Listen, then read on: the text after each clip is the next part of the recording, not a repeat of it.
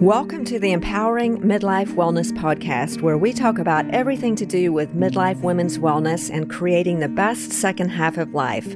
I'm your host, Dr. Susan Hardwick Smith.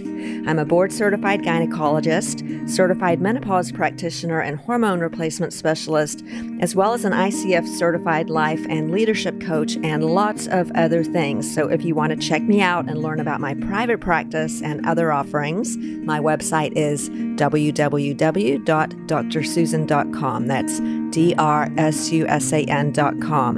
It's my commitment to stay neutral by not accepting advertising dollars from sponsors, so all of these episodes are offered freely. And the best way that you can help this podcast is to share it with your friends, leave a positive review, and also keep in mind this is simultaneously posted in video format on YouTube, where you can find me by searching for Dr. Susan Hardwick Smith.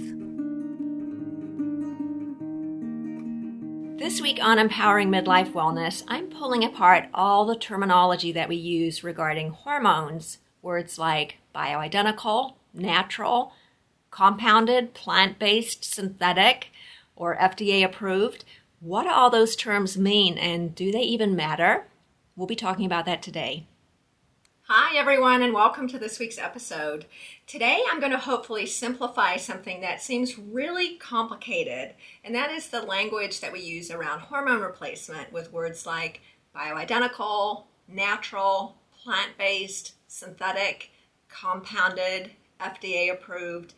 It can really feel overwhelming, I think, even for me, to think about which products are the best to take. And so I'm going to simplify it for you so you will, after this, know much more likely than your gynecologist does. So first of all, let's go back to talking about what hormones we're considering replacing when we're going through menopause. And remember, those are estrogen. The primary estrogen that we make is called 17-beta estradiol or estradiol, progesterone, and testosterone. So if we're taking anything that's called estradiol, progesterone, or testosterone, those are, by their very nature, bioidentical, meaning that a chemist could look at those and they would be biologically exactly the same as the hormones that we've made from our ovaries all of our lives. So that's what bioidentical means. It's not ethinyl estradiol, it's not Premarin or a conjugated equine estrogen, it's not any other form of estrogen, it's just estradiol.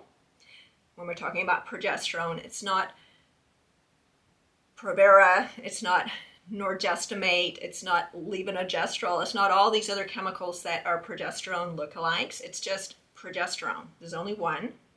And testosterone, it's not testosterone propionate or cypionate or any other chemicals, it's just testosterone. So if it meets those criteria, it's bioidentical. Now, bioidentical doesn't necessarily mean better, so I want to just throw that out there. For example, I took birth control pills for many years, and my teenagers take them now, and many perimenopausal women do very well taking birth control pills, but those are not bioidentical estrogen. They are a different type of estrogen that's completely synthetic, called ethinyl estradiol, and a progesterone lookalike, like one of those long chemical names that I mentioned. And that's perfectly okay for a certain time of life. If we don't want to get pregnant, for example, they shut down ovulation, so they work almost perfectly if we take them correctly for preventing pregnancy. They also reduce ovarian cancer risk, uterine cancer risk. They make our periods nice and light. Using that as an example, just to say that just because something is not bioidentical doesn't mean that it's bad. It just means that at certain times of our life, we need to evaluate those words differently. So birth control pills, for example, or let's say if we have low thyroid, we might be taking Synthroid, which is perfectly fine. It's synthetic T4, which is one of the two thyroid hormones that we make. Some people also take synthetic T3, which is called Cytomel. Other people take natural thyroid, which comes from dried pig thyroid, but it's not bioidentical. Pig thyroid is not biologically identical to human thyroid, but it's similar. So just throwing it out there as an example, just because something is not bioidentical or because it's not natural doesn't necessarily mean it's bad. And a lot of things that are natural are not necessarily good, like tobacco, heroin, strychnine, arsenic, a lots of natural things are not good for us. So I think as wise consumers, it's really important to understand that those terms are often used in a marketing fashion in order to direct us to believe that something's better and then to pay more money for it. So let's be smart consumers. Now, outside of birth control pills, let's talk about the hormones that we would take if we're menopausal like me. Now, in that situation, I do prefer bioidentical hormones because when we're getting older, we're less able to tolerate the effects of those synthetic hormones on our liver. And if we're going to take these from age 50 to 100, we really want to take care of how much work our liver is doing. So I take bioidentical estradiol, progesterone, and testosterone. Now, where do they come from? Those all come from a plant source. So in that way, we might say they're natural. Now, they're also synthetic because a chemist has to make them from the wild yam or the soy or the plant source that's chosen into estradiol, progesterone, and testosterone. So you could use lots of terms to describe what I'm taking, which are estradiol and testosterone pellets and oral progesterone. They're all bioidentical, for sure, yes.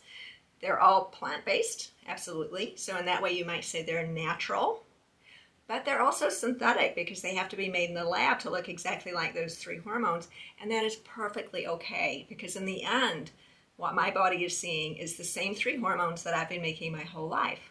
And my liver doesn't have to do anything to process them, and I feel great. So that is one different way to go. Now, do you have to take hormone pellets? No, of course not. You can get bioidentical estradiol in various forms from a regular pharmacy. So, for example, estradiol is FDA approved for use in a patch, a pill, which we don't recommend because it's bad for your liver, a cream that you can use vaginally, also a vaginal tablet, and a vaginal ring. So estradiol is FDA approved for use in those particular delivery methods, and you can get those from Walgreens. And that's the same plant-based, bioidentical, natural because it's plant-based, and then also FDA approved in that setting, which is not the case with pellets. There's nothing wrong with that, by the way.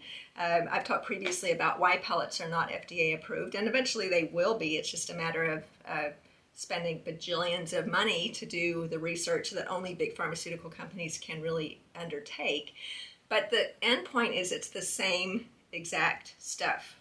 And guess what? They all get it from the same place. So the raw materials to make these hormones, whether you are Pfizer or whether you're a small compounding pharmacy, the raw materials come from the same place.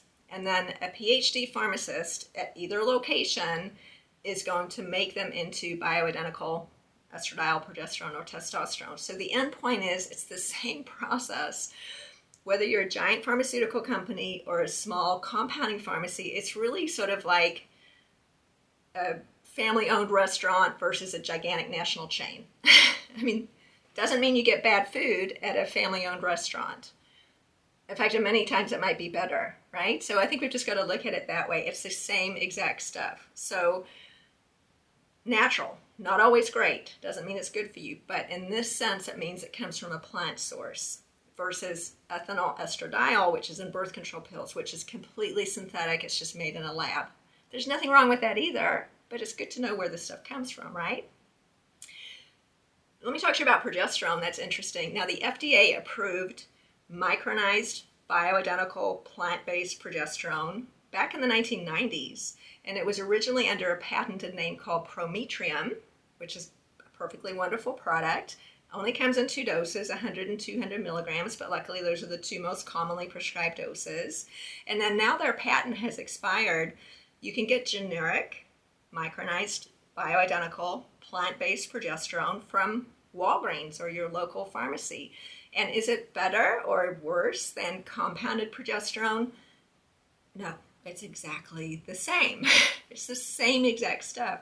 The only difference is that if you get it from Walgreens, it's in this micronized peanut oil base, which is how they got it patented, because remember, drug companies are really only interested in making money. And they can't patent something that's naturally occurring. What they can patent is the substrate that they put it in. So back in the 1990s, they patented this micronized delivery method in peanut oil. Now it's out of patent. You can get it from any pharmacy. If you went to a compounding pharmacy, you'd be getting bioidentical progesterone just in a different substrate. But the substrate's benign. That does not matter. It's the hormone that's exactly the same. So just keep in mind, you can get compounded progesterone or you can get progesterone from Walgreens, and it's exactly the same thing. Does that make sense? So bioidentical, plant-based, natural, and that way synthetic in the way that it's made to look like human progesterone. Either way is fine. So there's no better or worse in that situation. If you're getting bioidentical estradiol on one of the FDA-approved delivery systems that I suggested earlier, like a patch, vaginal cream, vaginal tablet, vaginal ring. I don't like estradiol orally because of the effect it has on our liver. Other than that, it's the same exact stuff that I could give you in a pellet. It's just easier in a pellet, in my opinion.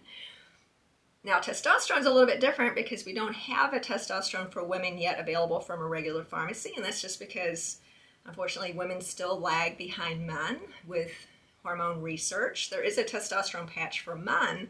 We don't have one yet for women, so testosterone is only available from a compounding pharmacy currently for women. Now, when it's available from Walgreens, I'll probably get it there because it'll be cheaper because it's the same thing. Just remember, the substrate that they make this stuff from, the raw materials, all come from the same place. Everybody buys it at the same place or places, and then a pharmacist makes it into estrogen, progesterone, testosterone. So I hope that makes sense. So there's nothing wrong with synthetic things. Doesn't mean they're worse. I have synthetic lots of things. I've got nail polish on. My hair isn't naturally this color. I have Botox in my face. I'm obviously wearing makeup. I don't think this is natural material that I'm wearing. We're drinking water out of plastic containers, guys. We're driving gasoline vehicles and breathing all kinds of toxic chemicals in the air. I would be much more worried about that than whether a hormone that I'm taking is synthetic or plant-based. These are not particularly important, so long as the end product is what our bodies are used to seeing. So I hope that makes sense. Now, if somebody is telling you that their product is better or safer or any of those type of words because it's natural or plant-based or compounded or any of those words, use your discretion and think through what we've just talked about, because that probably isn't true. And in fact, anything that fits the criteria of estradiol, progesterone, or testosterone is exactly the same. It's just a preference that you might have regarding the delivery system. For example, I used estrogen patches for a long time and they were great, but I swim and so they would fall off. So I switched to a pellet because I didn't have to deal with that. I also tried creams, but it was difficult for me to remember to do it twice a day, so pellets were easier in that regard. But are they better? No, they're the same thing. It's just a different delivery system. So we should, as physicians, I think, offer you the options in delivery system and then let you choose which is the best, because we cannot say that one is better, safer, or any of those things, because they're the same thing.